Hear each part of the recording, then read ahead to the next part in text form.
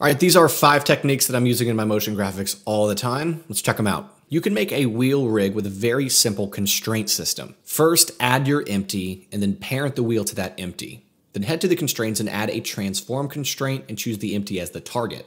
Choose local space, and on the Y-max, do pi times the diameter of your object. You can see that in the settings there. Go to max 2 and change that to rotation and change the X source axis to Y, and then add -360 to that max, and now your wheel is going to roll. It's very easy to make a really cool Geometry Nodes growth effect. Let me show you how to do it. Add a plane and subdivide that plane. Then add an instance on points and connect your particle to the instance on points node.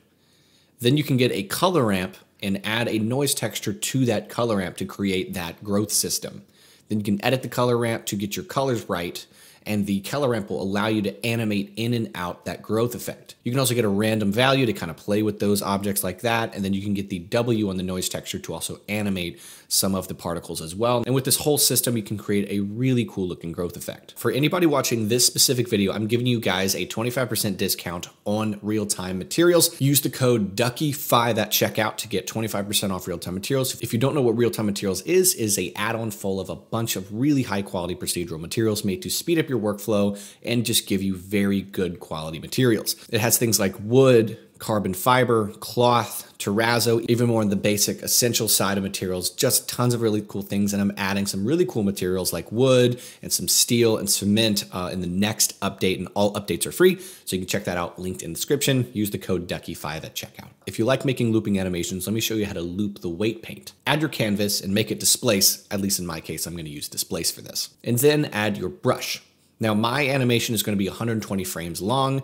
Figure out your number, how long you want that specifically here rotation to be. And then now that you have your frame range decided, for me, 120, triple it. Now, instead of doing 1 rotation across 120 frames, we're gonna do 3 rotations across 360 frames. Now go ahead and bake that animation. Now here's the trick to make the weight paint displacement loop. Start your animation at 120 frames. So there's gonna be 120 frames of that weight paint already moving, so you have that motion started. Then end it at 240. So now you're just going to have specified 120 frames. Then now it's a loop.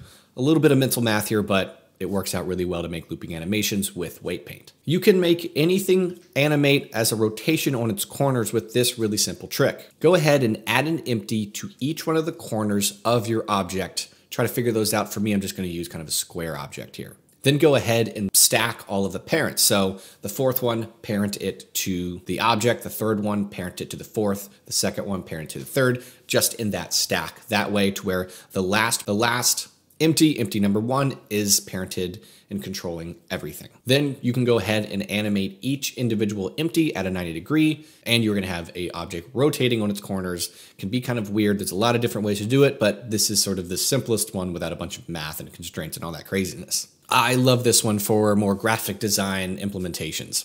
You can make a really cool looking melted text effect. Go ahead and compose your text and convert it to a mesh. Then go ahead and hit Control J to join all of them together, and then go and add a remesh modifier to that object. You can also add a smooth modifier to kind of fix some of those edges if you don't like it. I kind of like the effect though. And with the way that these letters are positioned, you can add an area light above it and it creates a really cool shadow effect.